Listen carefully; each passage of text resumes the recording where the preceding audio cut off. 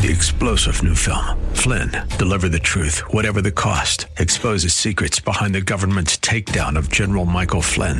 Flynn knew what the intel world had been up to. He ordered the first audit of the use of contractors. This set off alarm bells. He told the truth. He was the most dangerous person for Donald Trump to hire. They had to get rid of Flynn.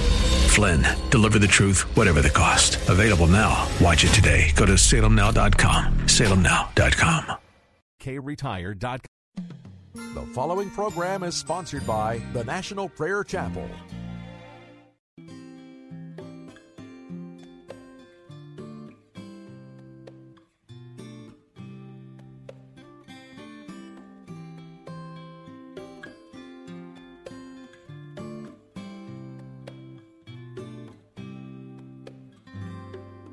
There is no problem too big, God cannot solve it. There is no mountain too tall, He cannot move it. And there is no storm too dark, God cannot calm it. There is no sorrow too deep, He cannot soothe it. If He carried the weight of the world upon His shoulder, I know, my brother, that He will carry you. If He carried the weight of the world upon His shoulder, I know, my sister, that He will carry you. He said, come unto me, all who are weary, and I will give you rest. There is no problem too big, God cannot solve it. There is no mountain too tall, He cannot move it. And there is no storm too dark, God cannot calm it. There is no sorrow too deep, He cannot soothe it. If He carried the weight of the world upon His shoulder, I know, my brother, that He will carry you. Yes, He will, yes, He will. If He carried the weight of the world upon His shoulder, I know, my sister, that He will carry you.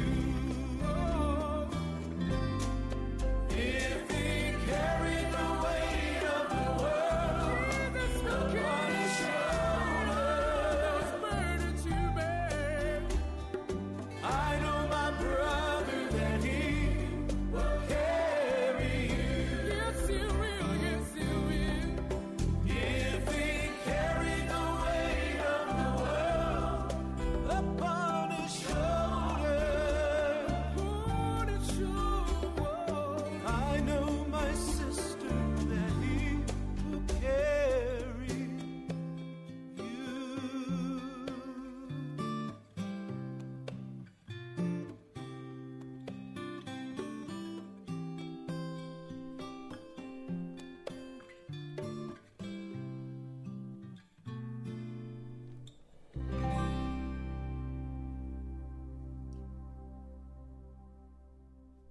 Think not that I am come to send peace on the earth.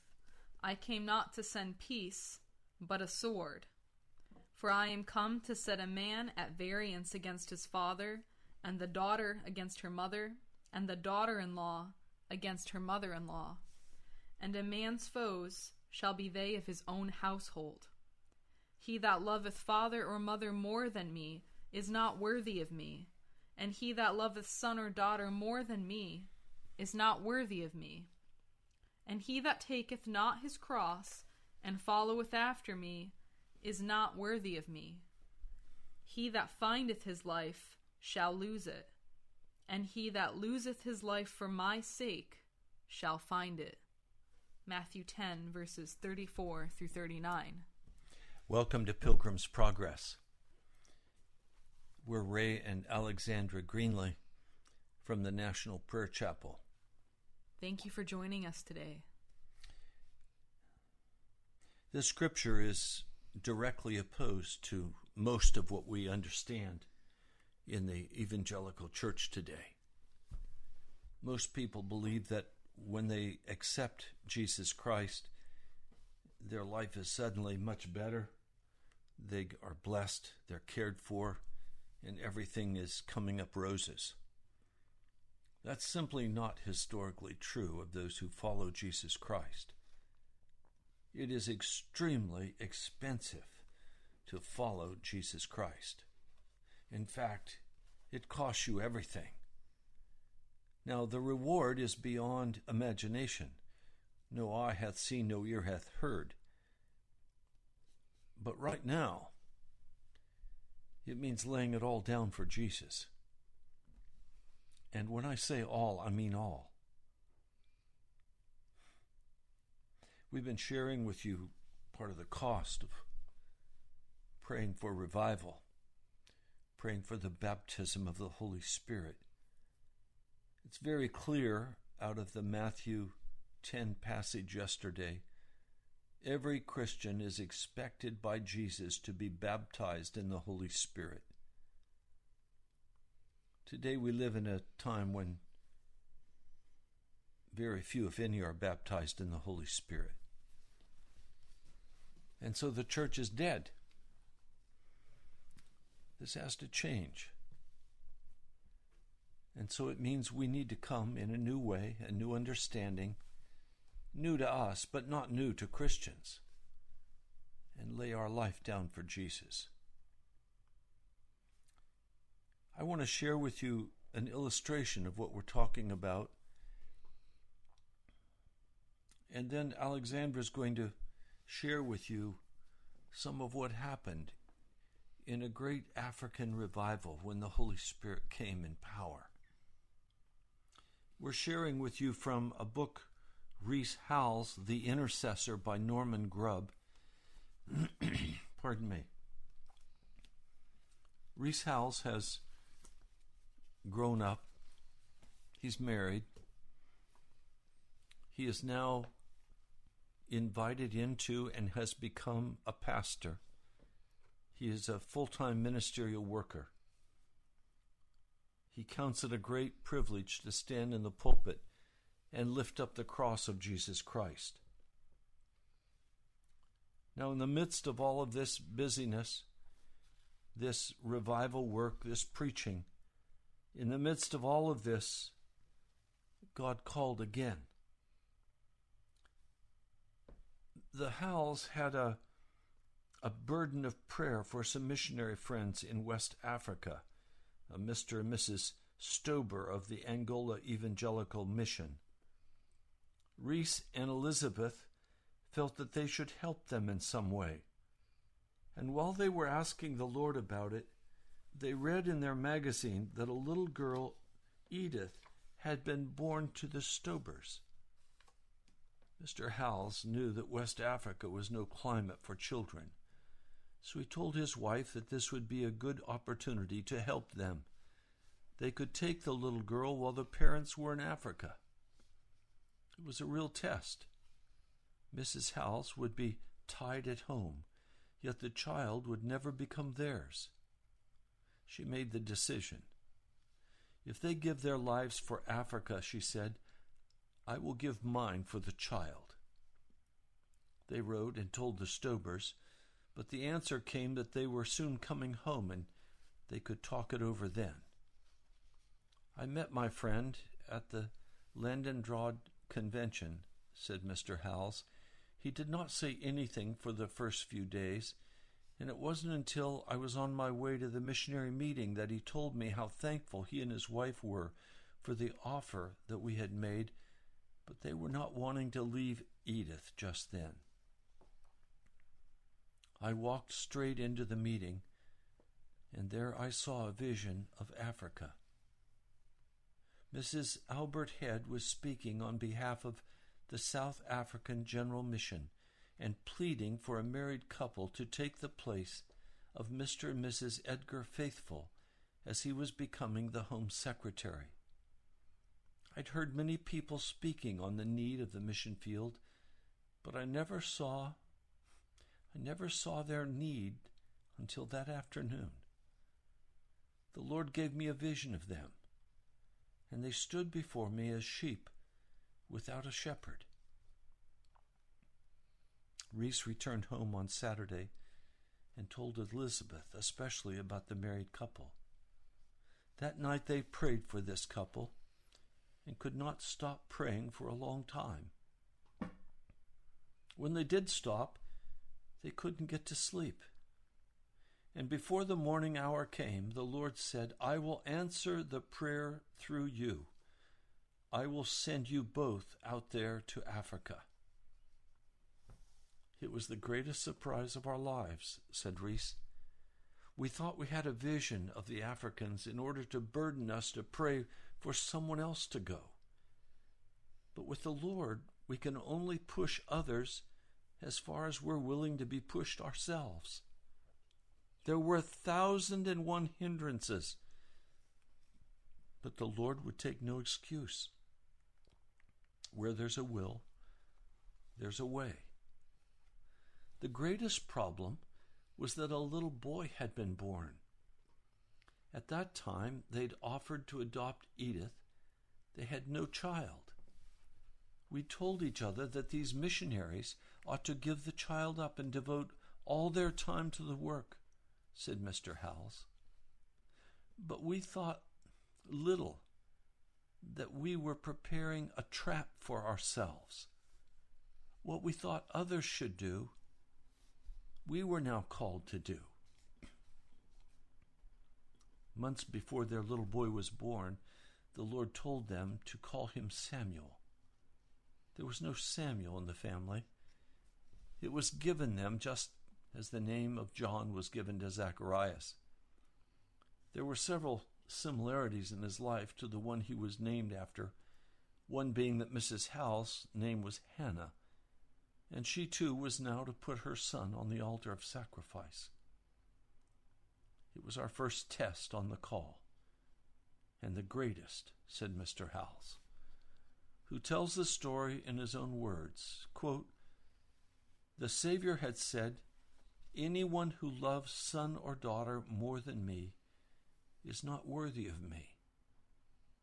And now the Holy Spirit said to us, 'You must prove to me that you love the souls of the Africans who are to live for eternity more than you love your own son.'" Does he really mean it? I wondered. Yes, he meant it. Just as he told Abraham to take his only son up the mountain and offer him as a whole burnt offering. Many times I'd preached about Abraham giving up Isaac and had emphasized the words, "Take now thy son, thine only son, whom thou lovest." How little I had realized what that had really meant to him. I knew that it was to give my life, but to give another's life away was as different as two things could be. God had given us Samuel's name before he was born. I knew he had a purpose for his life. This was our test. God said, "If you give him up, you can never claim him again." Not once has it ever dawned on us since then that Samuel was ours. We were to surrender him as really as God surrendered his own son, and Abraham his son. unless you surrender, unless your surrender is real and up to the standard, you will break down long before the end. It wasn't a question of leaving Samuel behind and then that he should call our attention back to himself. No thought of Samuel was to bring us back to this country. The time for my wife to take a course of Bible training came. We did not know what place the Lord would open for little Samuel. We left it entirely in the hands of the Lord. We wouldn't have dared to interfere, or we could have made a great mistake. A few weeks before the time for us to leave, I was sent for by my uncle, a brother of the one who was healed. His wife was the head mistress in the country school where they lived. He asked if he were to take Samuel with us. I said no. Well, where's he going? I said I didn't know. Well, he said he's to come here with us. They'd never seen him, although they lived within 3 or 4 miles. But he said that a few nights before, something came over them about this boy, and they wanted to nurse him while we were away. In a couple of days, they were coming to see him. Walking home that day to tell my wife was more than one could bear. Although we had given him up in our hearts, when the Lord actually opened a door for him, it was like pulling one's heart to pieces. But before I reached home, I had enough victory to control myself. It would have been no use for me to show my wife what was going on. When I arrived home, she was playing with Samuel. I thought I'd never seen him as he was that night, and for a time I could not break the news. But I took courage and I told her. The scene that followed can better be imagined than described. We were glad we only had to go through it once in a lifetime. We proved that night that Africa was going to cost us something. We were coming up to victory by degrees. The process was slow and hard because it was going to be an intercession one had to walk every inch. My uncle and aunt came up and they had never seen a child like him. Without a doubt, the Lord put a father's and mother's love in their hearts toward him. The first thing they did was to invite my sister to be his nurse. It was like Miriam and Moses. The morning came when my sister arrived to fetch him. I think in eternity we shall look back on what we went through then, giving our very best to the Lord. We knew what it was to give money, health, and many other things. But this was the hardest test. The devil was not quiet that morning. He said, I was the hardest man in the world, and to give up a little child. The worst of all was to enter into the feelings of my wife. She was preparing his clothes. He was going out with more than emptying the house. He emptied our hearts as well. When I came home that night, I asked my wife, how did you get through? She said she went into the garden and wept and thought to herself, I've been singing that hymn many a time, but we never can prove the delights of his love until all on the altar we lay. And this morning I have to prove it. But then the Lord told me, measure it with Calvary. And with those words, she said, I came right through. Let's stop a minute.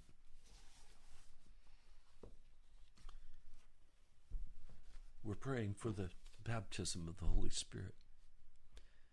We're praying for revival.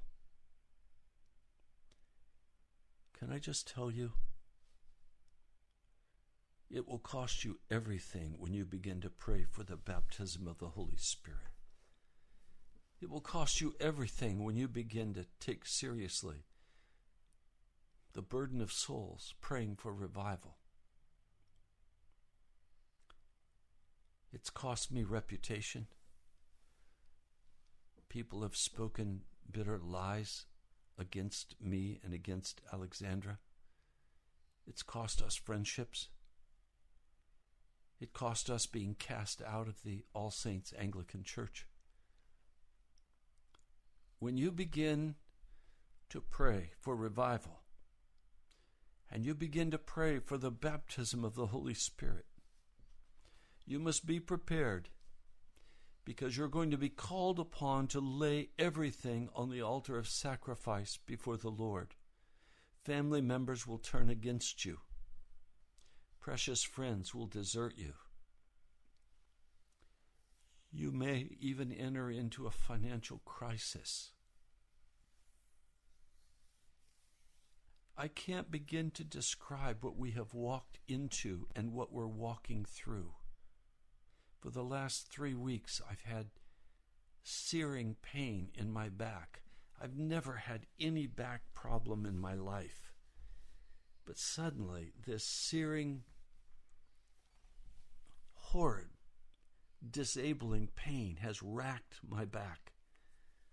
And I've said, Lord, I stand by faith for full healing. I know you will heal me, and I know he will. He is healing me. But the devil is not going to let you just casually waltz into the prayer closet and begin to pray for revival and begin to pray for the baptism of the Holy Spirit. He's going to come against you like a lion, ferocious. This walk with Jesus is not for the timid. It's not for the faint. It's not for those who compromise with wickedness. Now, the Lord has said 4 things to me. I'm going to tell you exactly as we began this intense intercession. I'll tell you what he said. He said, wait upon the Lord. And then with almost no break, he said, and the Lord will carry you through. And the Lord will carry you through. And then he said very kindly, rest in me, Ray. Rest in me, Ray. That's the first time that I can recall Jesus ever speaking to me using my name. Rest in me, Ray.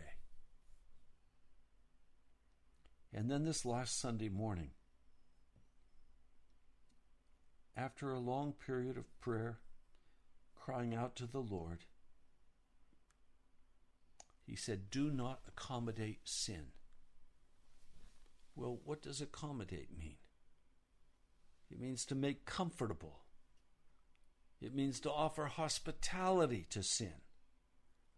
So a person is walking in sin and you make them comfortable in their sin in your presence. I cannot do that. Whatever the cost, I must speak with kindness and love, but with absolute firmness. You see, you cannot be baptized in the Holy Spirit with sin in your life, or with you accommodating sin. It means to be made clean. Now, the reward for Rees Howells and Elizabeth, his wife, I read, in praying together afterwards, the Lord showed me the reward. He said to us, for everything you gave up for me, there is 100-fold, and on this you can claim 10,000 souls in Africa. And we believed it. After Mr. and Mrs. Howells left for Africa, Samuel became so completely a son to Mr. and Mrs. Rees that his name was changed to Samuel Rees. He grew up with them and later went to Oxford University, where he graduated. He was with him literally as with Samuel of old. He seemed to set him apart for the Lord and served him from his youth up. He accepted Christ as his personal Savior at the age of 12. His adopted parents wanted him to become a doctor. But Samuel felt the Lord's call to ministry. After his university course, he came back to join his own father with his foster parents' loving consent, although Mr. and Mrs. Howells never raised one finger to draw him in their direction. It was God who sent him back to them. Samuel became assistant director of the Bible College, of which, after his father's home call, he became director, and once again known to everybody by the name of Samuel Reese Howells. How perfectly the Lord fulfilled the promises given to his father and mother even before his birth.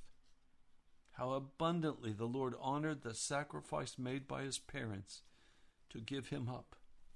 The love and care showered on him by his foster parents. The South Africa General Mission had been founded in 1889 to take the gospel into the many unevangelized areas of South Africa, the first president of the mission being Reverend Andrew Murray.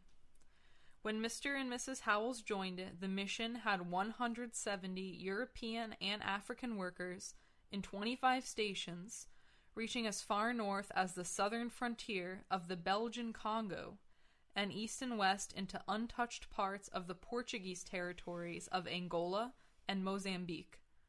The Howells were sent to the Ruzudu mission station in Gazaland, near the border of Portuguese East Africa. They joined Mr. and Mrs. Hatch, who had labored there for several years, and who, with others who had preceded them, had laid a firm foundation and paid a real price in taking the gospel to these people. Mr. and Mrs. Hatch had recently been studying the subject of the Lord's second coming, and giving time to the Word of God and prayer, longed for a deeper blessing in their own souls in order that fuller blessing might come to their people. When the Howells arrived, there was already preparation of heart for a work of the Holy Spirit. The natural thing for new recruits to the mission field is to spend a considerable period in language study, acclimatization, and the general getting used to life in a new country. But the people had already heard that Mr. and Mrs. Howells came from the land where the revival had been, and straightway asked them if they had brought that blessing with them. Mr. Howells told them that the source of all revival is the Holy Ghost, and that he could do among them what he had done in Wales. They asked him to preach about it, of course by interpretation. Since they had no word in their language for revival, he told them about Pentecost, that it was God who had come down then, moving upon the hearts of men and women, and had swept multitudes into the kingdom, and that he would do the same thing with them if they were willing to repent. In the meetings that Mr. Howells took, he continued to speak to them about revival, and in 6 weeks the Spirit began to move upon the Christians. On Friday evening, when about a dozen of them had gathered in the Howells house, Mrs. Howells taught them the chorus, "Lord, send a revival, and let it begin in me." The Spirit was upon them as they sang, and they continued the singing the next days in their gardens and elsewhere. As Mr. Howells listened to them, he recognized a sound he had heard in the Welsh revival. "You know it when you hear it," he said, "but you can't make it." And by the following Thursday, I was singing it too.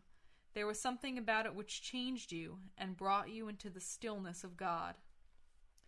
That evening, as their custom was each Thursday, the 4 missionaries met together for Bible reading and prayer. While they were on their knees, the Lord spoke to Mr. Howells, telling him that their prayer was heard and the revival was coming. He called them all to rise. There was no need of further prayer. The Holy Ghost was coming down to give a Pentecost in their district. So great was the power of God's word that every moment after, they expected the break. At every knock on the door, they felt sure it was someone coming to tell them that the Holy Ghost had come. They thus waited for 2 days, and on Sunday, he came. We have Mr. Howells' own account of the days that followed. The Sunday was October 10th, my birthday, and as I preached in the morning, you could feel the Spirit coming on the congregation. In the evening, down he came. I shall never forget it. He came upon a young girl, Kufasi by name, who had fasted for 3 days under conviction that she was not ready for the Lord's coming. As she prayed, she broke down crying, and within 5 minutes the whole congregation were on their faces crying to God. Like lightning and thunder, the power came down. I had never seen this, even in the Welsh revival. I had only heard about it with Finney and others. Heaven had opened, and there was no room to contain the blessing. I lost myself in the Spirit and prayed as much as they did. All I could say was, "He has come." We went on until late in the night. We couldn't stop the meeting. What he told me before I went to Africa was actually taking place, and that within 6 weeks. You can never describe those meetings when the Holy Spirit comes down. I shall never forget the sound in the district that night, praying everywhere. The next day he came again, and people were on their knees until 6 p.m. This went on for 6 days, and people began to confess their sins and come free as the Holy Spirit brought them through. They had forgiveness of sins and met the Savior as only the Holy Spirit can reveal him. Everyone who came near would go under the power of the Spirit. People stood up to give their testimonies, and it was nothing to see 25 on their feet at the same time. At the end of 1 week, nearly all were through. We had 2 revival meetings every day for 15 months without a single break, and meetings all day on Fridays. Hundreds were converted, but we were looking for more, for the 10,000 upon whom God had told us we had a claim. As the news reached England of this breaking forth of the Spirit, and it spread to neighboring stations, Mrs. Bessie Porter Head, the wife of Mr. Albert Head, published 2 booklets. They were called Advance in Gazaland and Retrospect and Revival in Gazaland. Mrs. Head started by giving some account of the founding of the Rizzuto station in 1897. Several early pioneers had laid down their lives in founding the work, including Mr. Hatch's first wife. They had been sewing for years, and as Mrs. Head said, after Mr. and Mrs. Howells arrived and the blessing had begun, the 2 former, Mr. and Mrs. Hatch, have labored for many years there, truly sowing in tears the seed of life with patience and prayer. The 2 latter, Mr. and Mrs. Howells, are now helping them to reap with joy a great harvest, which is being gathered in by the power of the Holy Spirit to the glory of God. After describing the mighty movement of the Spirit on that first Sunday, she continues, "Meetings lasted from early morning until sunset, with only a short break, the people weeping and confessing their sins, so that the missionaries could not put in a word, but simply wept with them and prayed for them. Sometimes everyone would be kneeling and confessing together in great agony of soul, and then one and another would get free and begin to sing for joy. This went on day by day from Sunday till Thursday, the Spirit doing a mighty convicting work in souls and leading to confessions such as no human agency could have extorted from them."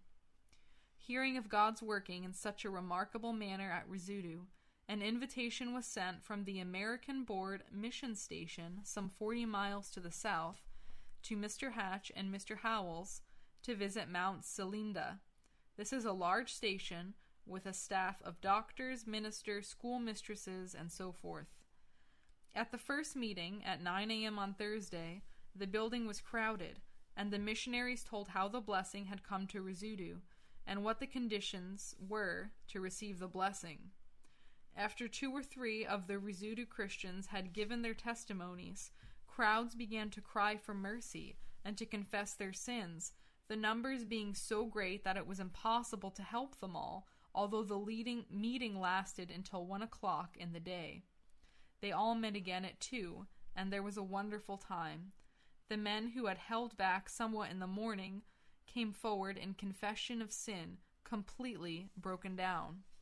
Teachers, evangelists, and scholars, all praying and confessing, and this went on without any confusion under the Spirit's control until sunset. As was said previously, None but the Holy Spirit could have made the people confess the sins which burdened them. For instance, a tall man stood up and related in a broken voice the following story. In one of the native wars, the young men were boasting of how they killed women, etc. So this man went and killed in cold blood a young girl. After he became a Christian, she seemed to be constantly before him, as if asking why he had killed her. As an ordinary Christian, he had thought this was too great a sin to confess, and only Holy Ghost power led to the confession.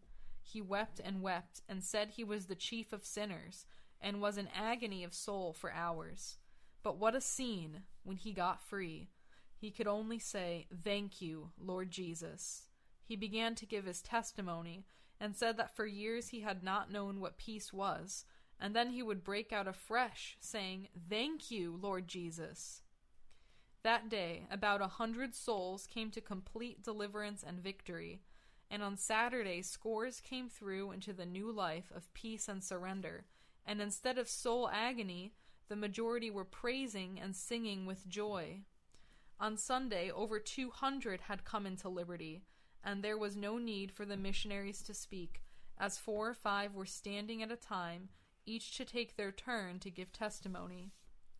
Perhaps the most blessed outlook for the district is that God mightily met and filled with the Holy Spirit 20 young men and women who some weeks before the revival had offered themselves to the Lord for evangelistic work in Portuguese East Africa.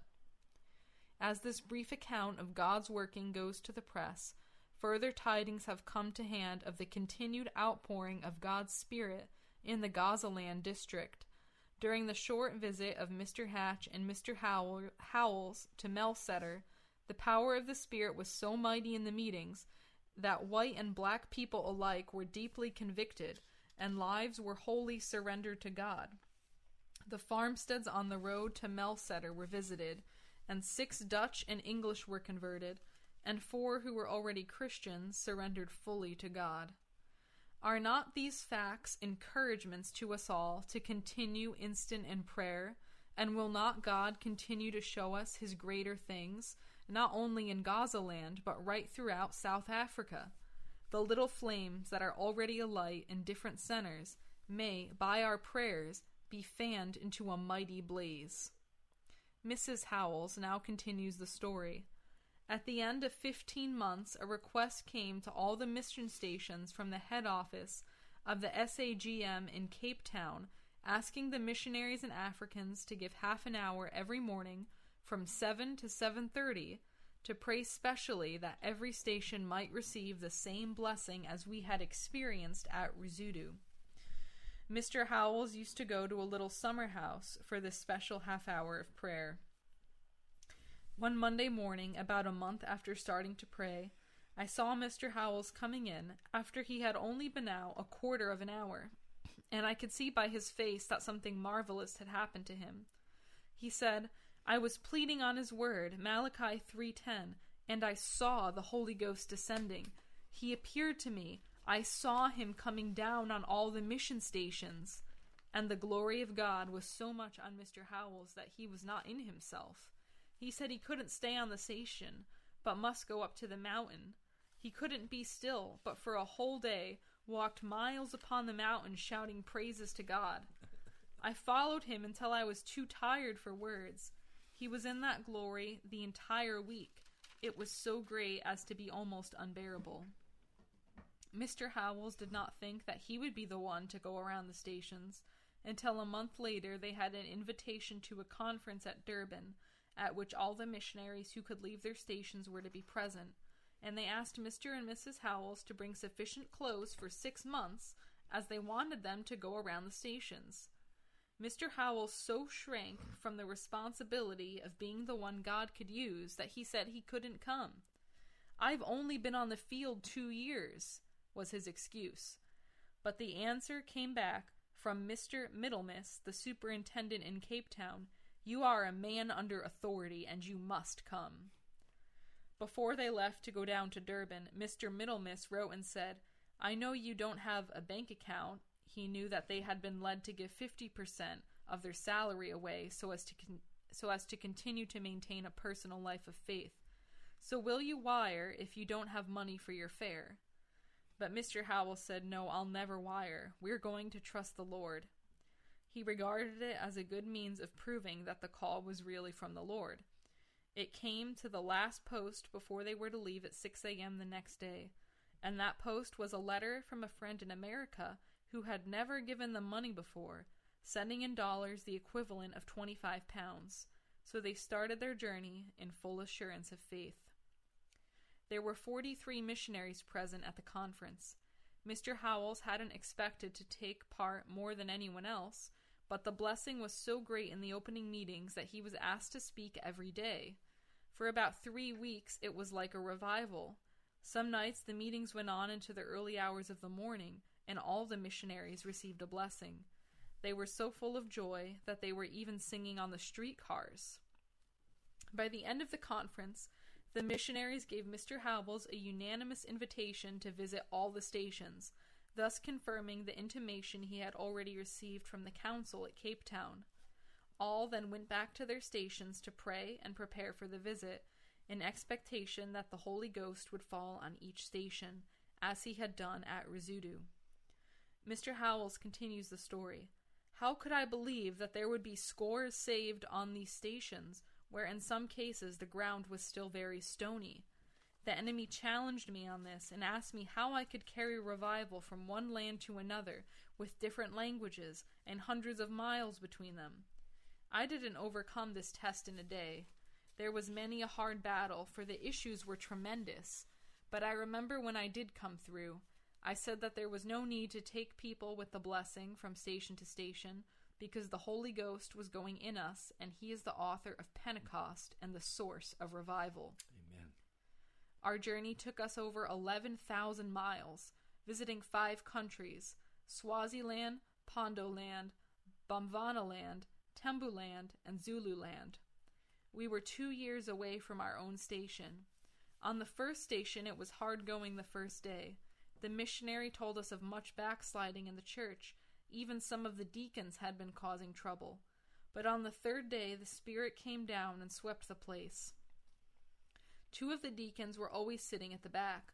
When the people began to confess their sins and come through to great blessing, they came up to me and said, "We enjoy the meetings very well, but we don't like this confessing of sin. When it begins, we feel a great pain in the back of our heads." "Quite so," I answered, "but one day it will move down a little lower, to your hearts." "Do you think we need to confess?" they then inquired. "If you have sinned against God," I replied, "it is between you and God. But if you have sinned against the church, you must confess before the church." One of these deacons was named Jephthah. He went to pray and continued in prayer for about 3 days. Then about 1 o'clock in the morning, his wife came and got us up. "Do come. Jephthah is mad with joy. Shall we ring the bell and call the people together for a meeting?" "You can't ring the bell at this hour of the night," I protested. But his mother went round to all the people, calling them together, and by 3 a.m. the church was packed. Jephthah was blinded, just like the Apostle Paul. They had to lead him to the church, where he confessed the sins he had been committing. After that, scores were converted. His sight returned in a few days, and we took him around with us for about 3 months.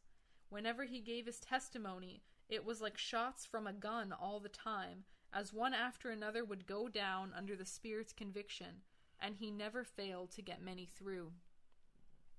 In the next place, there was a school of 99 girls. They had heard that the people were confessing their sins, so they met together and agreed among themselves that they were not going to confess theirs. The first 2 meetings were very hard in consequence, but at midnight on the 2nd day a cry went up and they could hold out no longer. They began to confess until 98 were converted. The other one ran away. Many began to pray for their families who had never been to a meeting. The next place we visited was Bethany, where the Queen of Swaziland lived. The first day, we were 13 hours in the chapel, dealing all the time with souls. On the 3rd day, oh, the power that was there. It wasn't the preaching, it was the power. One African prayed, "Lord, Give us 100 converts in the next 3 days. Those were the believings of the Holy Ghost. The Queen of Swaziland sent for me.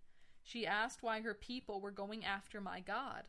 I told her it was because they had met the living God and had forgiveness of sins and the gift of eternal life.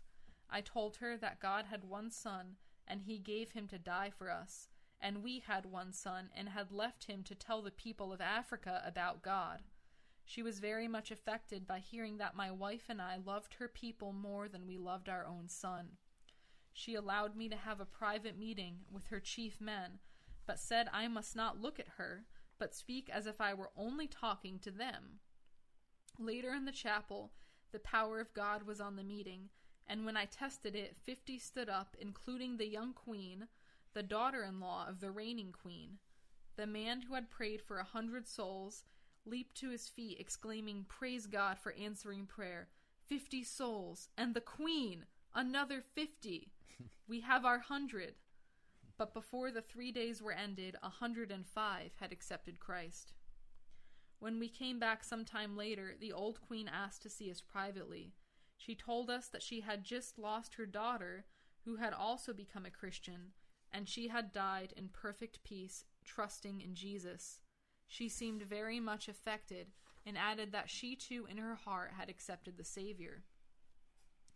In Pondoland, on one station, I was preaching on the crucifixion on Good Friday, and the Spirit brought out those words, "Away with him! Crucify him!" It seemed as though the people saw hell open before them, and in one mass the whole congregation rushed forward to get right with God. I was afraid they would push the pulpit over. At another place in Zululand where I was preaching, an evangelist was convicted of lack of power to win souls. He went out to the bush and cried all night to God. The next day he accepted the Holy Spirit. He came through most gloriously, and the outcome of that anointing was such that before very long his outstation had become greater than the main station. In ways like these, the Holy Ghost came down on every station and gave revival, exactly as he had said he would do, and fulfilled the promise of 10,000 souls. In Johannesburg, for instance, Mr. Howells conducted great revival meetings for 21 days in one of the largest churches, and it was packed every night. He had to speak through 3 interpreters. There were so many different tribes, but that did not hinder the Spirit breaking through and hundreds coming out every night for salvation. No one was more conscious than his servant that the Holy Ghost was the doer of it, and that it was not by might nor by power, but by my Spirit. He laid hands on hundreds under the Spirit's power and guidance, and they came free every time. Outside the meetings, he would look at his hands, see how ordinary they were, and wonder where the power came from. But he knew. We've shared with you a story out of Rees Howells, The Intercessor, by Norman Grubb. Again, illustrating the cost of following Jesus, the cost of revival. God is not going to just drop a revival down upon us. He's not going to just suddenly baptize you in the Holy Spirit. It's going to cost you everything. It's costing Alexandra and myself everything. We've laid it all on the altar. Our reputation, our ministry. We've laid the National Prayer Chapel on the altar. We've laid this radio broadcast on the altar. We are being sustained and carried financially by the Holy Spirit. We are being sustained in our physical life by the Holy Spirit. Do you understand? When you decide to follow Jesus, it's not enough to just say, "I'll accept him." No, it means going the next step and putting everything you are and everything you have on the altar of burnt offering. Are you willing to do that? We don't have but a few minutes left in the broadcast today. Anything you'd like to share, Alexandra, before we close? I just would encourage you to see that Mr. and Mrs. Howells had to give up their son, but in return, you saw that for years they were mightily used by God to save 10,000 people in Africa. And then their son Samuel went on to become the director of the Bible College, and he was used by God in many of the same ways that his father was used, as an intercessor, as a prayer warrior for the kingdom. So it seems like a cost, but if your heart is set on God, what you get in return, which is truly for the kingdom, far outweighs whatever that initial cost is. As we spoke with a man this last week about the cost of following Jesus, he said, well, does that mean that I might never get married? Well, yes, that is what it means. Does that mean I'm not going to ever have my own life? Yeah, that's what it means. It means you put your whole life on the line with Jesus and you let him bring to pass what he desires in your heart and in your life. And this man turned in scorn and anger and said, I'm in control of my own life. I don't need Jesus to do anything like this in my life. Yes, so that's the case. This particular person has not been converted. But I want to warn you, because I did meet a very wonderful couple who are now in their late 50s, who are Christians. The wife, early in her life, saw revival at her campus church, and they were called to be missionaries in South Africa very clearly by the Lord several times, and they were unwilling to do it, so they never went. And I have to tell you, these two were just the most broken, humble Christians I have ever had the privilege of praying with. God's forgiveness was there, but their children weren't converted. They had missed out on decades of winning souls for the kingdom, and you can't get that back. So please don't make that same mistake. Lay your life down for Jesus. Lay your life down for Jesus. So we have 2 minutes left. We would like to hear from you. Is God moving in your heart? You're welcome to write to us at the National Prayer Chapel, Post Office Box 2346, Woodbridge, Virginia 22195. If the Lord prompts you to support this ministry, if the Lord prompts you to support the radio broadcast, we'd like to hear from you. Again, it's the National Prayer Chapel, Post Office Box 2346, Woodbridge, Virginia 22195. You can also visit our webpage, nationalprayerchapel.com. That's nationalprayerchapel.com. There you will find all of our past messages, videos. You can contact us through the website. We're eager to hear questions. If there's a question you'd like us to answer on the air, you can send that to us. Testimonies. And you can also follow us on Facebook and on Twitter at National Prayer Chapel. Thank you, and join us again tomorrow at the same time, 1 to 2 p.m. And we'll be talking about revival. Yes. And the baptism of the Holy Spirit. We love you. God bless you. We'll talk to you soon. Now unto him who is able to keep you from falling and to present you blameless before the presence of his glory with great joy, with great joy. To the only God our Savior, through Jesus 3-star general Michael J. Flynn, head of the Pentagon Intelligence Agency, knew all the government's dirty secrets. He was one of the most respected generals in the military. Flynn knew what the intel world had been up to. He understood its funding. He ordered the first audit of the use of contractors. This set off alarm bells. The explosive new documentary, Flynn, Deliver the Truth, Whatever the Cost, uncovers the facts behind this scandal. Flynn told the truth. He was the most dangerous person for Donald Trump to hire. I find out the worst enemy that I'm going to face in my life is right here in America. They took my assessment and they wanted me to change it. And I was like, I'm not changing it. They had to get rid of Flynn. With in-depth interviews, archival footage, and never-before-seen personal records of the man behind the headlines. I just felt like I was drowning. Flynn, Deliver the Truth, Whatever the Cost. Available now. Watch it today. Go to salemnow.com. salemnow.com.